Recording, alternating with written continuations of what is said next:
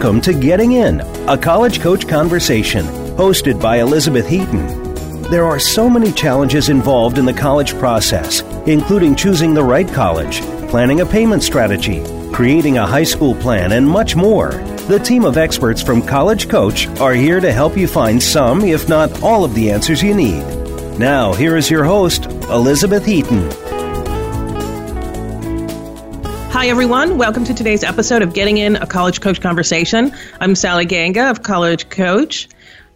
What students from early high school to college be thinking about doing right now? To look at the immediate future, our second segment is going to be about what applicants should do now that they have submitted all their applications.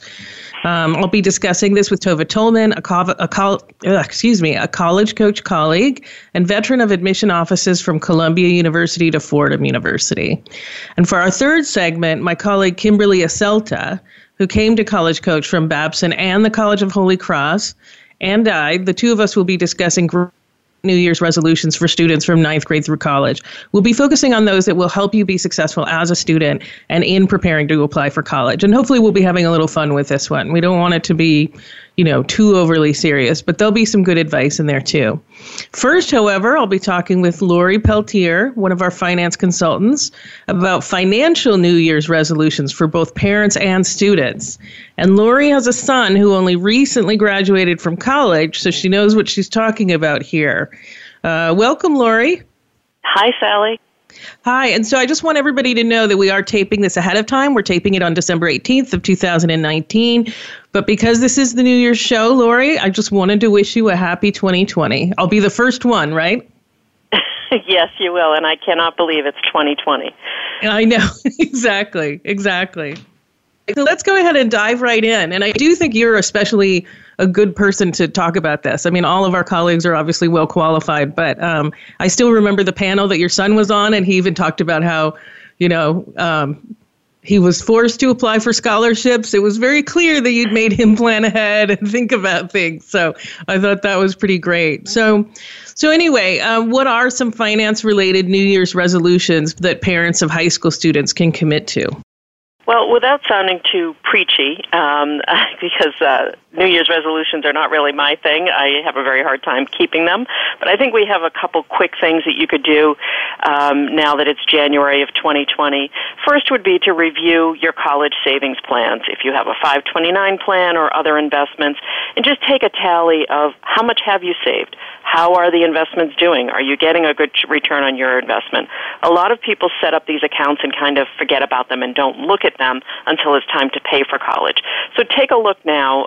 It's a great time no matter what age your child is, but high school is a great time to really evaluate and then commit to making increased deposits. If you feel like you don't have enough money saved for college, then maybe it's time to evaluate your household budget and figure out how much more that you could contribute to have a set goal for high school graduation.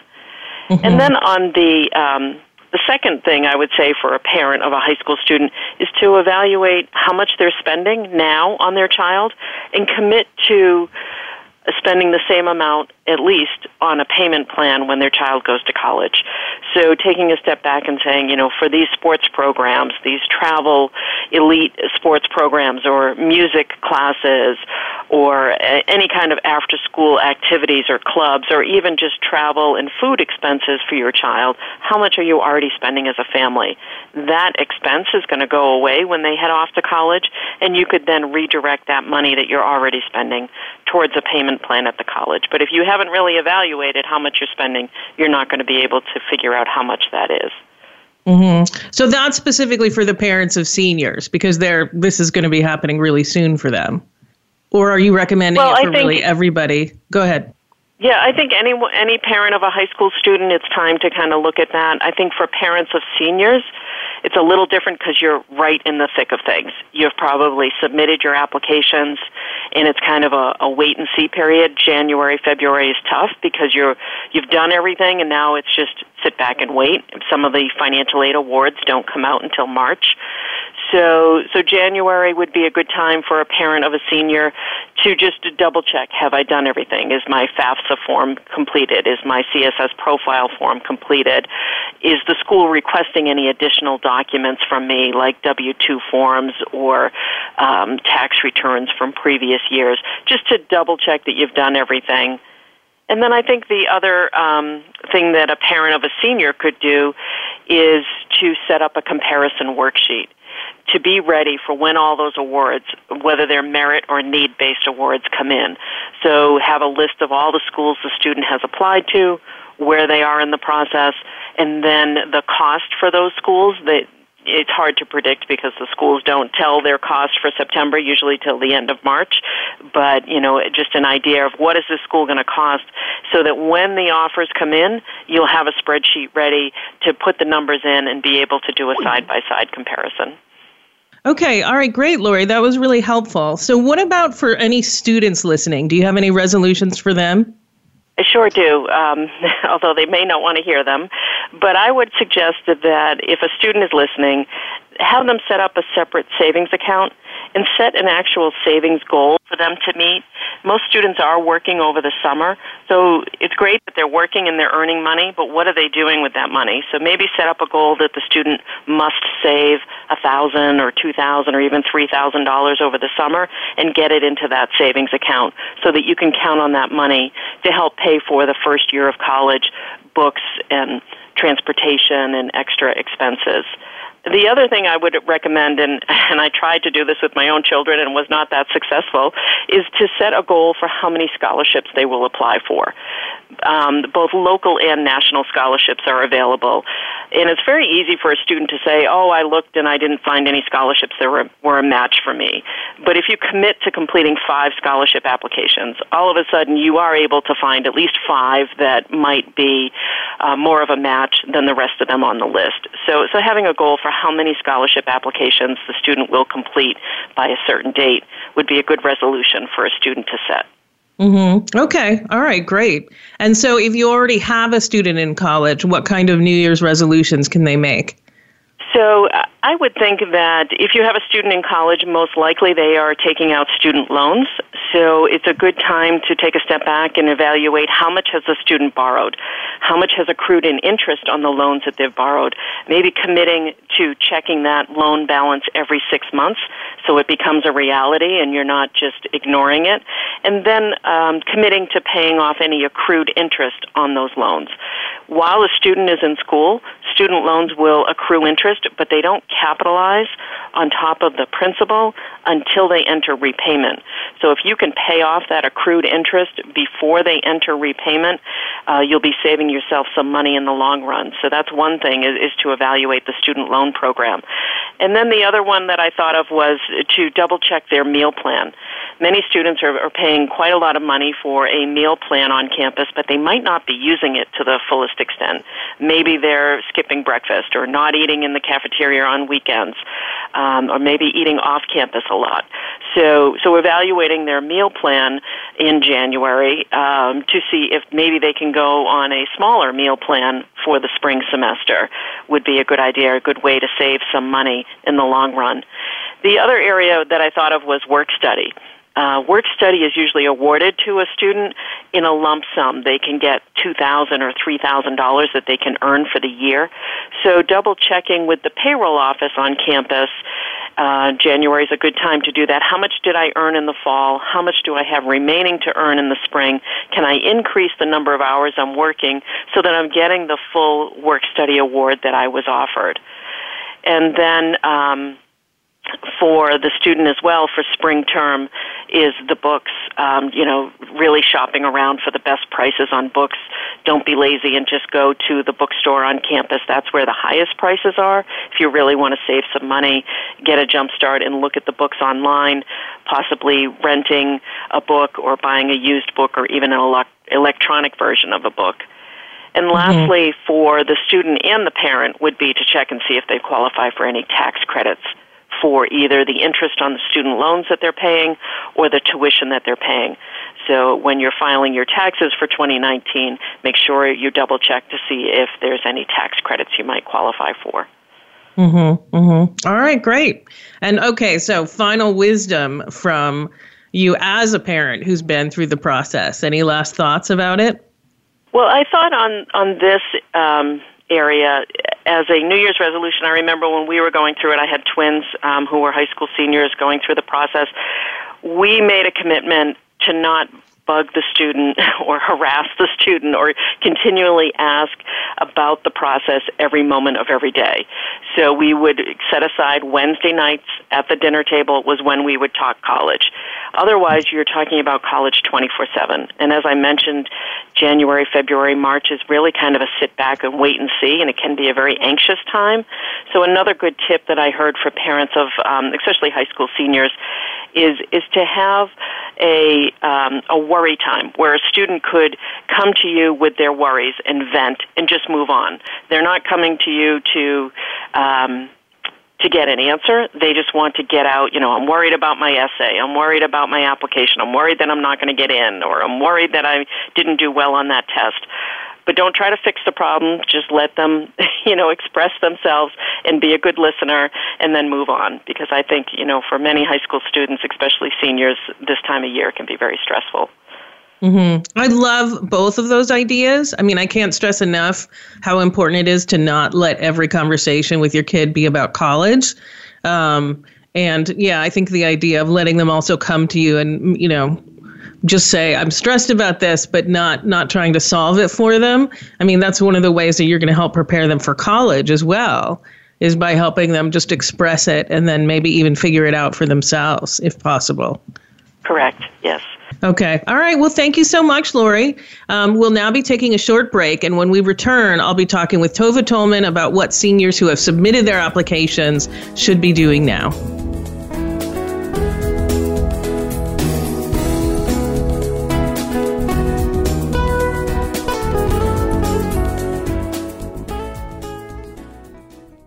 Become our friend on Facebook. Post your thoughts about our shows and network on our timeline. Visit Facebook.com/Voice America.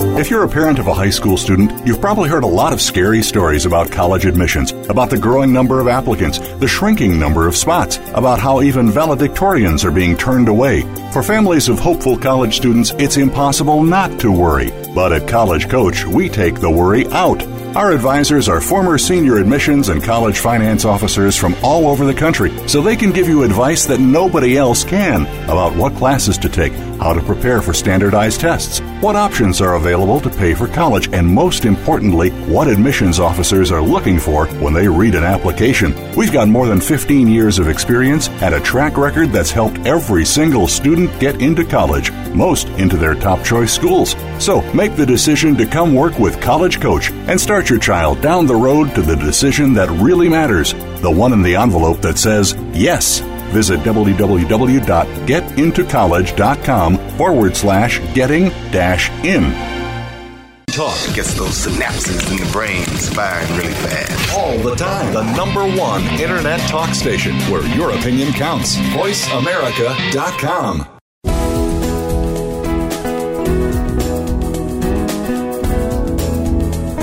You are listening to Getting In, a College Coach Conversation. To reach Elizabeth Heaton or her guest today, please call in to 1-866-472-5788. That's 1-866-472-5788. Or send an email to gettingin.voiceamerica@gmail.com. Now, back to the show. Welcome back, everyone, and welcome, Tova. So I don't think this topic is too complex. Often it's about reminding students and parents that most of what they need to do now is wait. So, Tova, what are your thoughts about this? I think my thoughts are that, according to those Pickey and Gerald books, waiting is hard. I don't know if you know those Mo Williams books, but waiting's really hard. I think the most important thing to do is just exactly as you said, chill out, just wait. You're not going to hear anything immediately. And it takes some time for the colleges to process everything. So when you are waiting and you are trying to chill out, exhale, breathe, and maybe spend a little bit of energy checking portals with any information or links that they have provided to the families to make sure that everything is in. But in my experience, Sally, I don't know how it works at your schools, it's not going to be up on the portal saying received a minute after you hit submit. What kind of lag time did you see at your schools from when a student maybe sent something in till when it was showing on some sort of online tracking? Well, so I'm displaying how old I am, that wasn't even a thing with many of the colleges since I started in this 26 years ago. So when the mail person delivered a bin of documents and they sorted them and they alphabetized them. Yes. No, fair enough. And when it was all there, so that even we could look it up within the office, because obviously we had computerized systems, it took a couple weeks. I mean, it just simply takes a couple weeks. I don't think students realize, I think they think it's submitted, that means it's automatically going to go there. But even though it happens online or, through computer systems these days, there is still processing time that needs to happen. And students also don't realize, I think, just how many students are applying to these schools. So it's a huge amount of data to sort through. Definitely relax, check, but don't worry that it's not there immediately. Yeah. Right.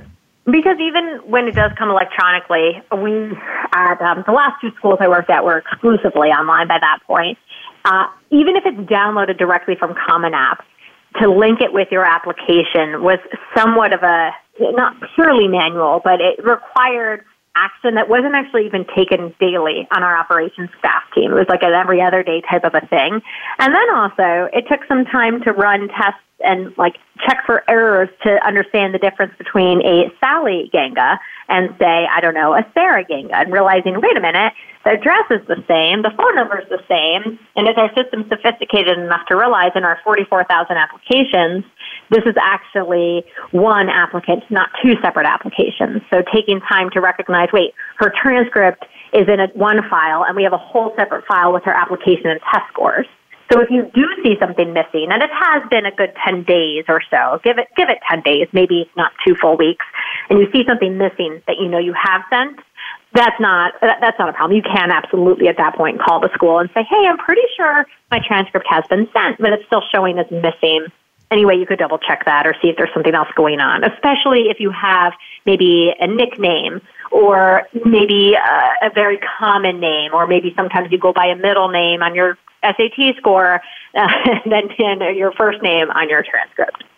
Mm-hmm. I like what you said, too, as somebody who used to be a high school counselor. It was kind of, let's just say, frustrating when I had worked really hard to get everything out before I went away for Christmas vacation or winter vacation. And then students were accusing me of not having sent things in because the colleges hadn't processed it yet. So go to the college first, say to the counselor, I know you did this, but I just want to know if you could double check on it. But don't assume that your counselor or your teachers haven't done their job. Just kind of putting that plug in there. It's quite likely that the delay is actually on the college side. Certainly it was when I worked at University of Chicago. It took us a few weeks because we had a lot of applications, less so Whittier. Still took a little bit of time, but, our applications tended to come in kind of very staggered over time. So things got processed more quickly. So, all right, great. So what else can students do to sort of, what else should they be thinking about now beyond just waiting? Sure. Well, as the spring semester starts back up, and I use spring semester in the way that colleges do, I don't mean April and flowers, I mean after your winter break and you go back to school in January, don't feel like you're done. I know there's that sense of, woohoo, I sent everything out, the colleges now won't see anything. I can party, my grades don't matter anymore. Please do, I beg of you, keep your grades up. They still matter. If you end up being deferred from an early action candidacy or waitlisted, your grades are absolutely going to be considered. Your first semester grades are often requested by the colleges, and that's probably the most important thing to do in terms of your academics, of where you can make a difference or at least not hurt yourself. At that point, you're not really changing the picture for the positive, but you could avoid a negative scenario where all of your grades plummeted and now all of a sudden colleges have to consider changing their minds. So keep your grades up. School still matters. Mm-hmm. Mm-hmm. Yeah, I actually and don't have to waste energy on things that. What was that, Sally?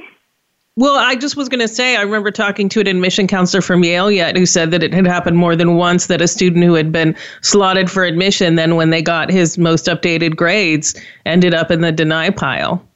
So, because suddenly the student's grades had dropped. Yeah. And I'm not talking about a drop, nor I'm sure were they from a B plus to a B, but from, a B plus all of a sudden to a D minus, that's going to raise an eyebrow or two. But you know what, Sally, neither of us are talking about or rattling off a long list of things that students should be doing, like calling the school every week and jumping on your head and sending flowers and chocolates or anything like that. There was a great quote from the dean at UVA, University of Virginia, on their blog just recently, a few weeks ago, when their decisions came out for students who applied early action. And they were giving advice as to what those students who had been deferred should be doing. And I will quote him, "Don't waste energy on things we don't ask for. Focus on your schoolwork." So really take the school's advice. If you have been deferred and you're waiting now, or again, you're just waiting from a regular decision outcome, do not waste energy on the things that the colleges are not asking for, are not looking at. Exhale, chill, enjoy, and focus on your schoolwork. Yeah, absolutely. And do try and, this is not a process where you can control it every moment. And as you said, waiting is really, really hard. But I think, we had a little email exchange about this, and I really loved kind of how you, one of the points that you made is that this is actually not all in the hands of the colleges. It may seem like they have all the power, but pretty soon, they're going to kick that back to you. So what are your thoughts about that?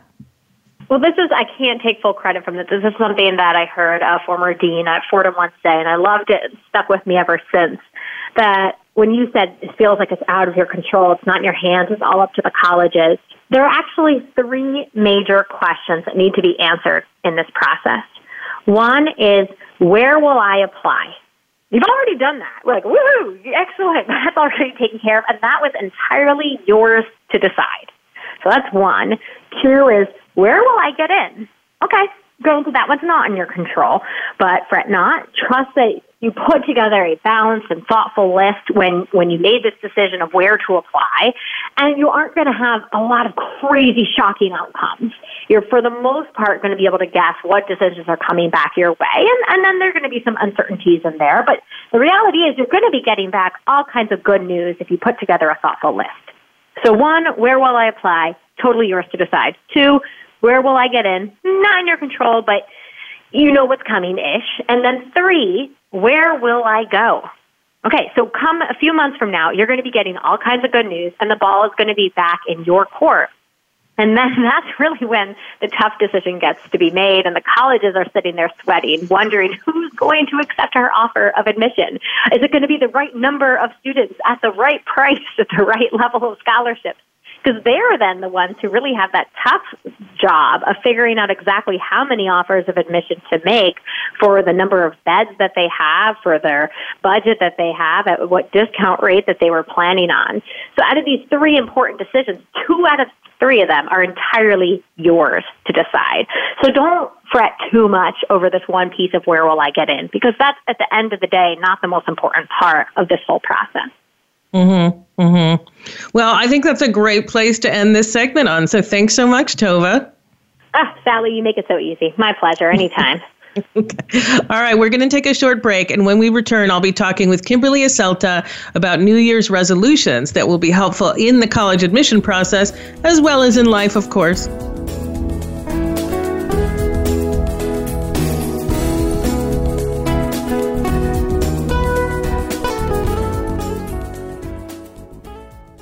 Think you've seen everything there is to see in online television? Let us surprise you. Visit voiceamerica.tv today for sports, health, business, and more on demand 24/7.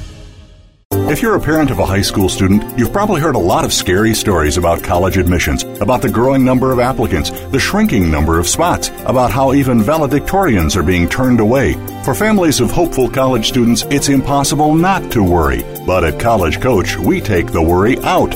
Our advisors are former senior admissions and college finance officers from all over the country, so they can give you advice that nobody else can about what classes to take, how to prepare for standardized tests, what options are available to pay for college, and most importantly, what admissions officers are looking for when they read an application. We've got more than 15 years of experience and a track record that's helped every single student get into college, most into their top choice schools. So make the decision to come work with College Coach and start your child down the road to the decision that really matters, the one in the envelope that says yes. Visit www.getintocollege.com/getting-in. The Internet's number one talk station. VoiceAmerica.com.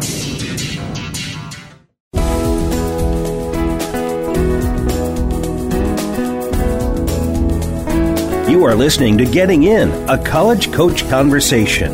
To reach Elizabeth Heaton or her guest today, please call in to 1-866-472-5788. That's 1-866-472-5788. Or send an email to gettingin.voiceamerica@gmail.com. Now, back to the show. Welcome back, everyone, and welcome, Kimberly. Welcome. Thank you, Sally. I'm glad to be here. Great. And let me be the first one to tell you Happy New Year's, because even though we're taping this on the 18th, everyone else is going to be listening to this on the 2nd. So I'm just going to take advantage of that. Thank you. Happy New Year to you. 2020. Here we come. Exactly. All right. So, and that the reason I did that is because, of course, we are talking about New Year's resolutions very explicitly on this one. You know, everybody kind of gets together. What are your New Year's resolutions for the new year? And it was interesting when I was talking to Lori earlier. She said, I'm not a big one for keeping New Year's resolutions, and I'm kind of with her. That being said, I think it is a really good time to take stock and think about things that might be your goals for the year. So I do think that part of it is like, don't do the same old goals that maybe you weren't able to keep from year to year. Let's think about this a little differently. So, and I think that you've done that. I know that you sent me a nice list of things that you were thinking about for this segment. So why don't we dive right in? What about what's number one on your list? Yeah, well, when I was thinking about talking to you today about New Year's resolutions, I thought, well, how can we take the most popular ones and the ones that everybody sets on December 31st, and then they're usually broken, right, by the beginning of February. But I thought, let's look at what the most popular ones are, and I don't think anyone's going to be surprised by these, but how can we make them a little bit more in line with college admission and what we do in our work. So no big surprise here. When I Googled most popular New Year's resolutions, number one was exercise more. Mm-hmm. So I immediately thought, well, there's a simple way to apply this to college admission. And whether you're a parent or a student, getting out there and actually visiting some schools taking the official tour, right, which is usually walking around a campus for an hour, that's going to add some steps to your tracker. And that's a great way to get your exercise in and get your steps in, but also to start thinking about this process. So for parents to actually get back onto some college campuses, I know when I went to visit my own alma mater a few years ago, it's different than when I was there. So these colleges are different than when we went to school. And for students, actually physically getting onto a campus and seeing the community and the students and hearing about what these colleges are doing and their mission, that's a great way to start this process. It's also a great way for those seniors who have been admitted to start thinking about going back and they will see these colleges in a different light. Once you know that you're in, and visiting for these admitted student days can really help to make that final decision. So exercise more. Get out on these college campuses. Walk around. And track the steps. Mm-hmm. And hey, we're giving you permission to not go for an admitted student day. You don't even have to exercise when it's cold out. You know, you can wait until April when they tend to have these student days. So that's a plus too, so right? maybe this is one that you can kind of keep for, right, when our resolutions start to kind of fall off a little bit, right? March and April is a great time to go and visit college campuses. All right. So what about parents? What kind of advice might you give parents for this process? So this is stretching it a little bit, I think. But I thought about exercising your listening skills as a parent to try to be a more active listener with your student, with your child. This is a real turning point in your relationship with your child where usually, right, I've got 2 middle schoolers and I'm doing a lot of telling of what needs to be done and what they need to do and what they should be thinking about. The college admission process changes that a little bit, and parents need to start thinking and listening to their child. What's going to be good for my student, right? What do they want? How do they feel about this process?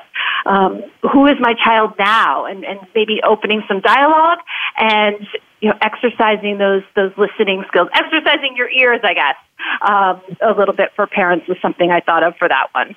I think that's great. And it actually kind of echoes something that Lori said where, she said as a parent, it was really helpful to have times when students could just vent, right? When it wasn't about okay, you need to do this, you need to do that. Although she recommended limiting those to specific times too. But she said also make sure that your kid knows they can just vent to you. Maybe they don't even want advice from you. They can just say I have these worries. I'm stressed about this. And just let them do it and just listen to them and affirm that they have a right to have those feelings. I thought that was such good advice. So I don't care if it's not physical exercise. It is still, I think, a muscle that we all need to use more often. I agree. Okay. And so here's another one that I think most people, I'm not as fond of this one. I'm much more fond of the goals like I'm going to exercise more. I'm going to exercise 2 days a week or something like that. But lose weight, I'm not as fond of this one. I think it's much more commonly setting someone up for failure. But how did you make it work within the college admissions, framework that we're using today? Yeah. So this was a big one. This came in as number 2, right? Lose weight. So I thought, okay. So we're not thinking about the physical weight, but I think this process adds a heavy burdensome weight right onto the shoulders of our students and our parents. So I thought lose the weight of the expectations of others. I think students really go into this process feeling the pressure of everyone else's expectations on them.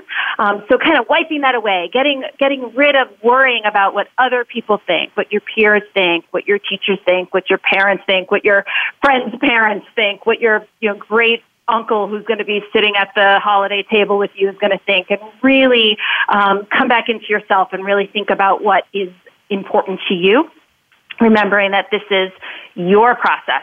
Right, and you've got to kind of do what works for you. So sort of lifting the weight of that. I know, Sally, you and I talk about this a lot in the work that we do, but also I think students and families sort of carry the weight of this college admission process and the outcomes as the overarching reward for the student's 17 the short lifespan of work that they've done.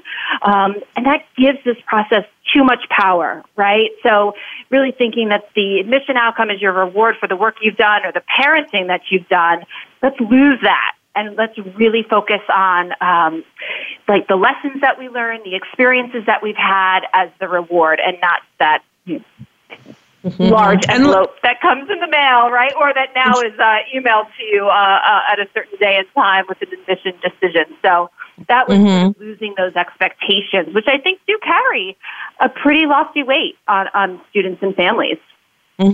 Yeah, I actually had a student who she got so tired of everybody asking her about the college process. And by the way, this student did great. She went off to Boston University, loved it, was really happy. But she got so tired of it that she started telling people that she was going to DeVry, which is a for-profit institution. I would never make fun of any not-for-profit institution. But she just picked a school that was so far outside of everybody's expectations for her that she said it would just shut them down immediately. Yep. And I thought, that is brilliant, because when I've been telling students is you don't have to talk about this. Like, you can honestly just say, I'm not going to tell anyone until I decide where I'm going. You don't have to answer these questions any more than, and this goes back with the theme, you have to tell people what you weigh. It's a private piece of information, but she was having trouble getting people to leave her alone. So she just came up with this answer that she said everybody would just stop right there. And I really it was kind of a snarky solution, but I just didn't blame her because this can feel so fraught for students, Sure. A lot of judgment out there, a lot of noise, right? A lot of people, we call it the parent grapevine, right? A lot of people who think they know what they're talking about, a lot of bad advice out there. So I usually, when I'm working with families, usually say this is really the time where we kind of have to turn in, right? So a lot of times we're working out in our communities and we're thinking about what others are saying. We're using our networks. I think this is the time where we've got to kind of turn in and say, this is our insular family. This is what we believe. This is our philosophy. This is what we're going to do. And we're not going to care what everybody else is thinking. I think that can really help in this process. I think that's brilliant.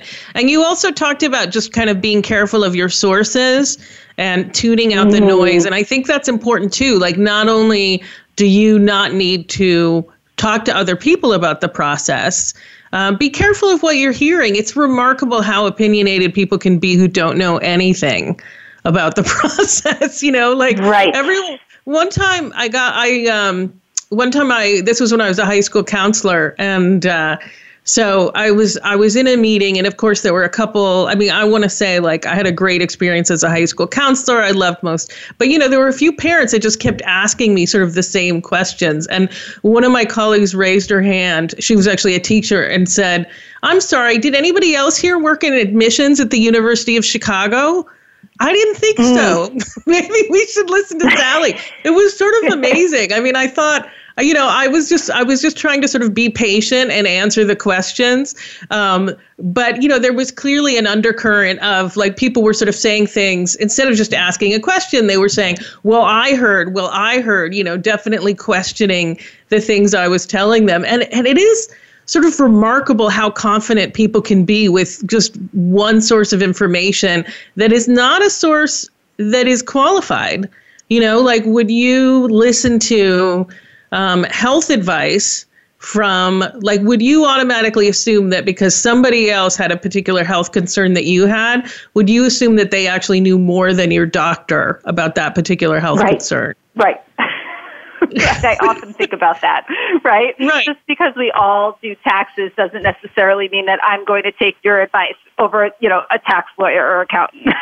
Right. You can certainly say a friend told me about XYZ. How might that apply to my case? Totally valid question.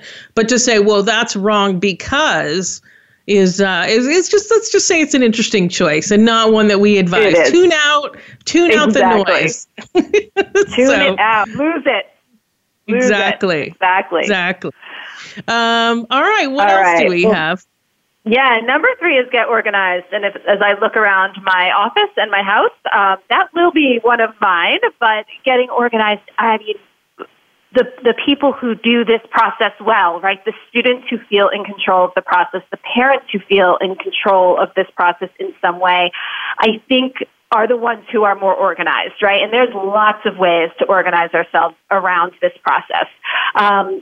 Sort of a little bit more broadly, I think students should be thinking about, regardless of what grade they are in, how can I set some real attainable goals, some short-term goals, some long-term goals, goals that include my academics, whether that's I'm going to do really well on my finals, to I want to, by senior year, be in AP calculus, right? So setting some of those goals and some clear paths on how you're going to get to those goals. Not just academics, though, personally, too. If there's a club that you'd like to join or something you'd like to start at your school, so extracurricularly, personally, setting some goals, writing them down, figuring out how you will attain those goals is a great idea. There's some more concrete things as we think about this particular process. So creating a testing timeline, right? All students are going to have to take some standardized testing at some point in this process. So being familiar with the testing dates, seeing what might fit for you, how you're going to prepare for those. And when I'm talking about testing, I mean, yes, SAT and ACT, but also subject tests and AP exams. So really thinking about how you might plan for that, not letting the testing sort of take over this process, but you kind of having control over it, knowing I'm going to take it twice and I'm going to take it on these dates can be helpful. For juniors, those of you who in the 11th grade years, we move into the second half of 11th grade, starting to get organized and becoming familiar with what are the applications that I might be filling out? What do they look like? What kind of deadlines might I be dealing with for the schools that might seem interesting? What are their requirements? And writing these down. I use Excel or Google Sheets to kind of keep all of these things organized. So that's going to make you at least feel in control of knowing what's coming down the pike. And for parents, too, I would do a shared document so that you know as well. I can't tell you how many times parents will come to me and say, what should we be doing now? And when is this due? And what's the deadline we're working toward? And everyone could have a shared spreadsheet or document that they can look at that everyone can update. I think that can be really, really helpful. And I actually did have Lori's idea in this one as well, kind of not letting this process take over your entire life. And as a parent, maybe thinking about setting a time each week that we're going to talk about where we're at in this process so that the admission process does not take over your entire life, and every time you're alone with your child, this is what you talk about, but maybe saying, Sundays at 6, we're going to do a check-in, and you won't hear from me the rest of the week if that check-in goes well, right? So kind of being organized around all of these things, I think can at least make everyone feel like we're working toward our goals, and this process hasn't completely taken over our life. Mm-hmm. That's more important than I had realized. I have a nephew who I'm going to be working on with the process, and because I think about this stuff every day, every time I saw him, once he became a sophomore, I kind of would bring something up, like I'd say, oh, how'd you do on your PSAT? Or I'd start asking him things. And what I didn't realize, luckily he told me that it was really stressing him out. He was fine to do the tasks. He's certainly a very hard worker in school, takes very, very challenging courses and does well in them. But I had become a person he didn't want to see, because every time he saw me, I was asking about this, and I just thought, how appalling! I want to be the cool aunt, not the pain in the rear aunt. So not the naggy one, exactly. Exactly. So I apologized because I really felt like he deserved an apology for that, and I said, listen, I am going to have to talk to you about this again, but I promise I will only talk to you about this again in February, and we're going to set plans for this. And then in the meantime, you just don't need to worry about it. And he was like, all right. But it really, it did help, because then when he saw me after that, he knew that I wasn't going to talk to him about it again until February or whatever date, we had discussed. So yeah, I really can't stress that enough. And I'm just his aunt. So, imagine if it's your parent who talks to you about it all the time. Right, so, for sure. You became the cool aunt again. Mm-hmm, exactly. All right. What's the next one? So number 4, learn a new skill or hobby. So to be clear, I don't think that students need to do something completely new in their high school years, but I think thinking about what you're currently doing, your activities, your clubs, your hobbies, your volunteer work, your sport, and maybe seeing if there is a way to become even more engaged in that activity. Can I take on a leadership position? Is there a way that I can be involved in a service project that has to do with my interest in this activity or club or sport, right? So kind of thinking about how I can improve maybe that skill or take it to the next level. We say this all the time, right, Sally? Extracurriculars, there isn't a perfect extracurricular. There isn't one that we like more than another, but we really love when students dive deeply and commit deeply to the things that they really like. So following those interests, if you have a hobby, a passion, follow it. and then think about how you might be able to make an impact with it in your school or in your community.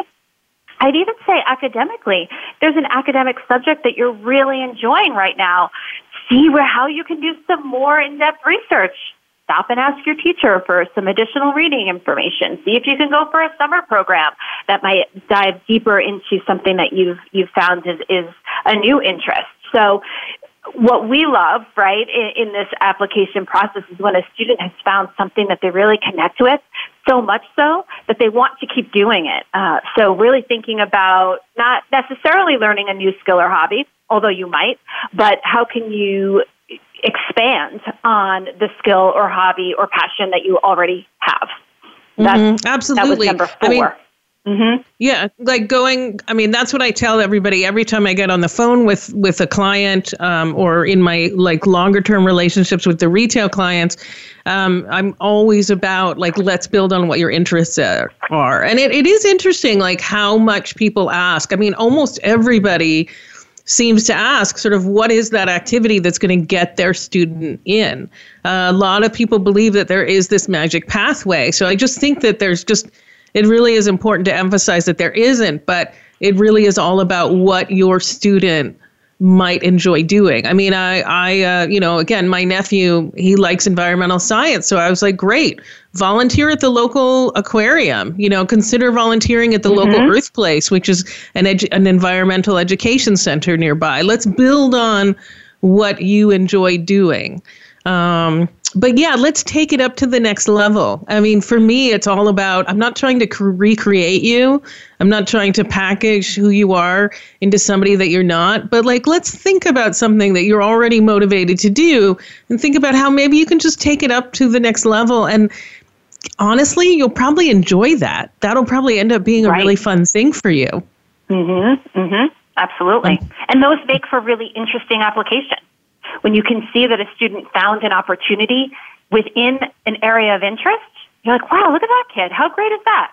The student really loves cooking and was able to start a baking club for students at a local daycare or something like that, right? I mean, that's just interesting that you're able to see that opportunity.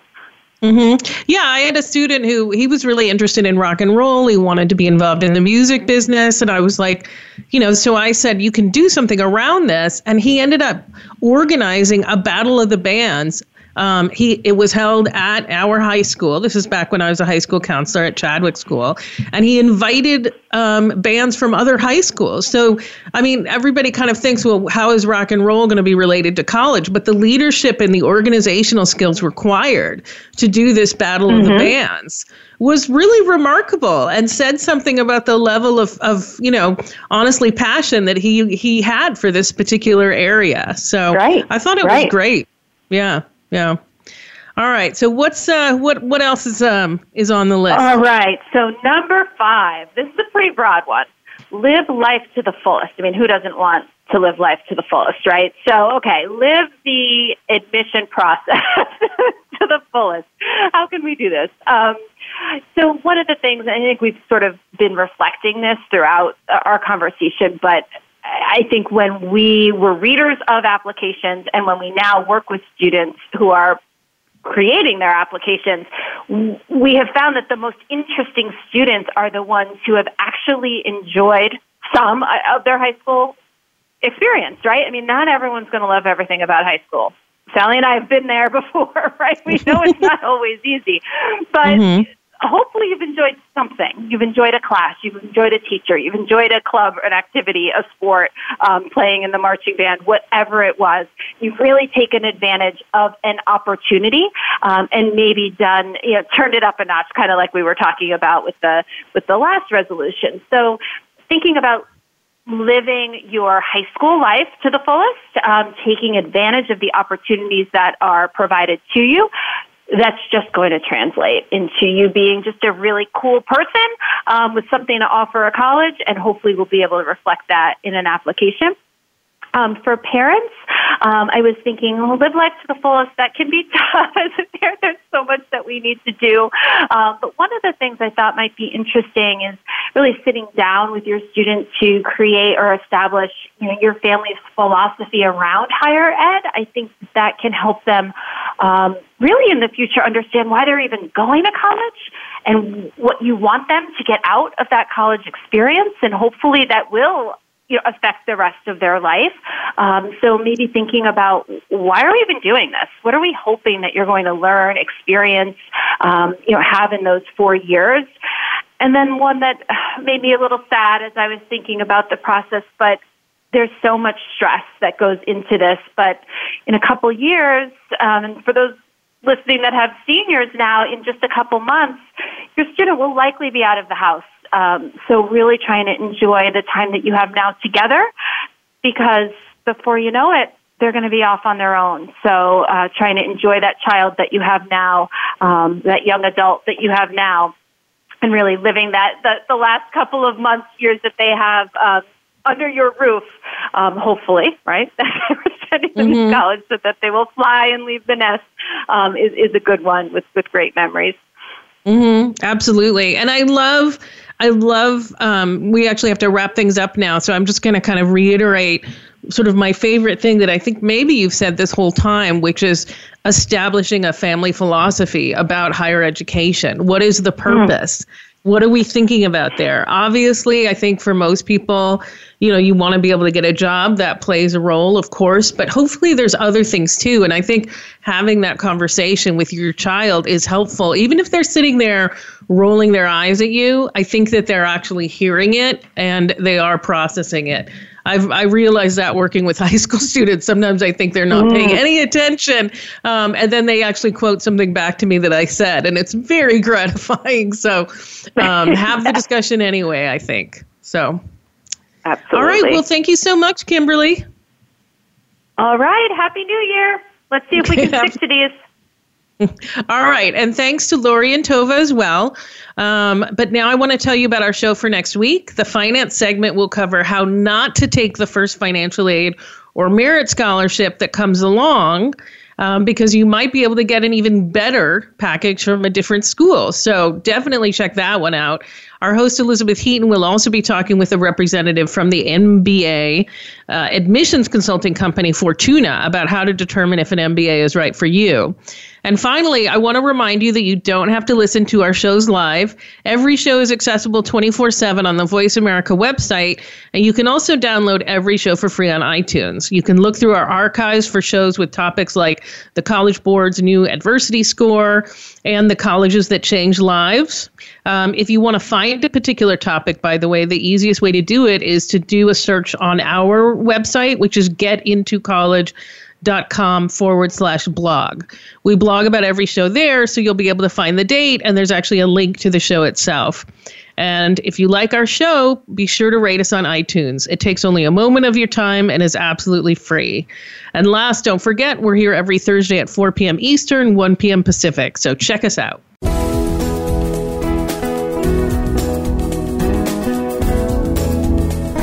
Thank you for tuning in to Getting In, a college coach conversation, hosted by Elizabeth Heaton. Please join us again next Thursday at 1 p.m. Pacific Time, 4 p.m. Eastern Time on the Voice America Variety Channel. Have a good week.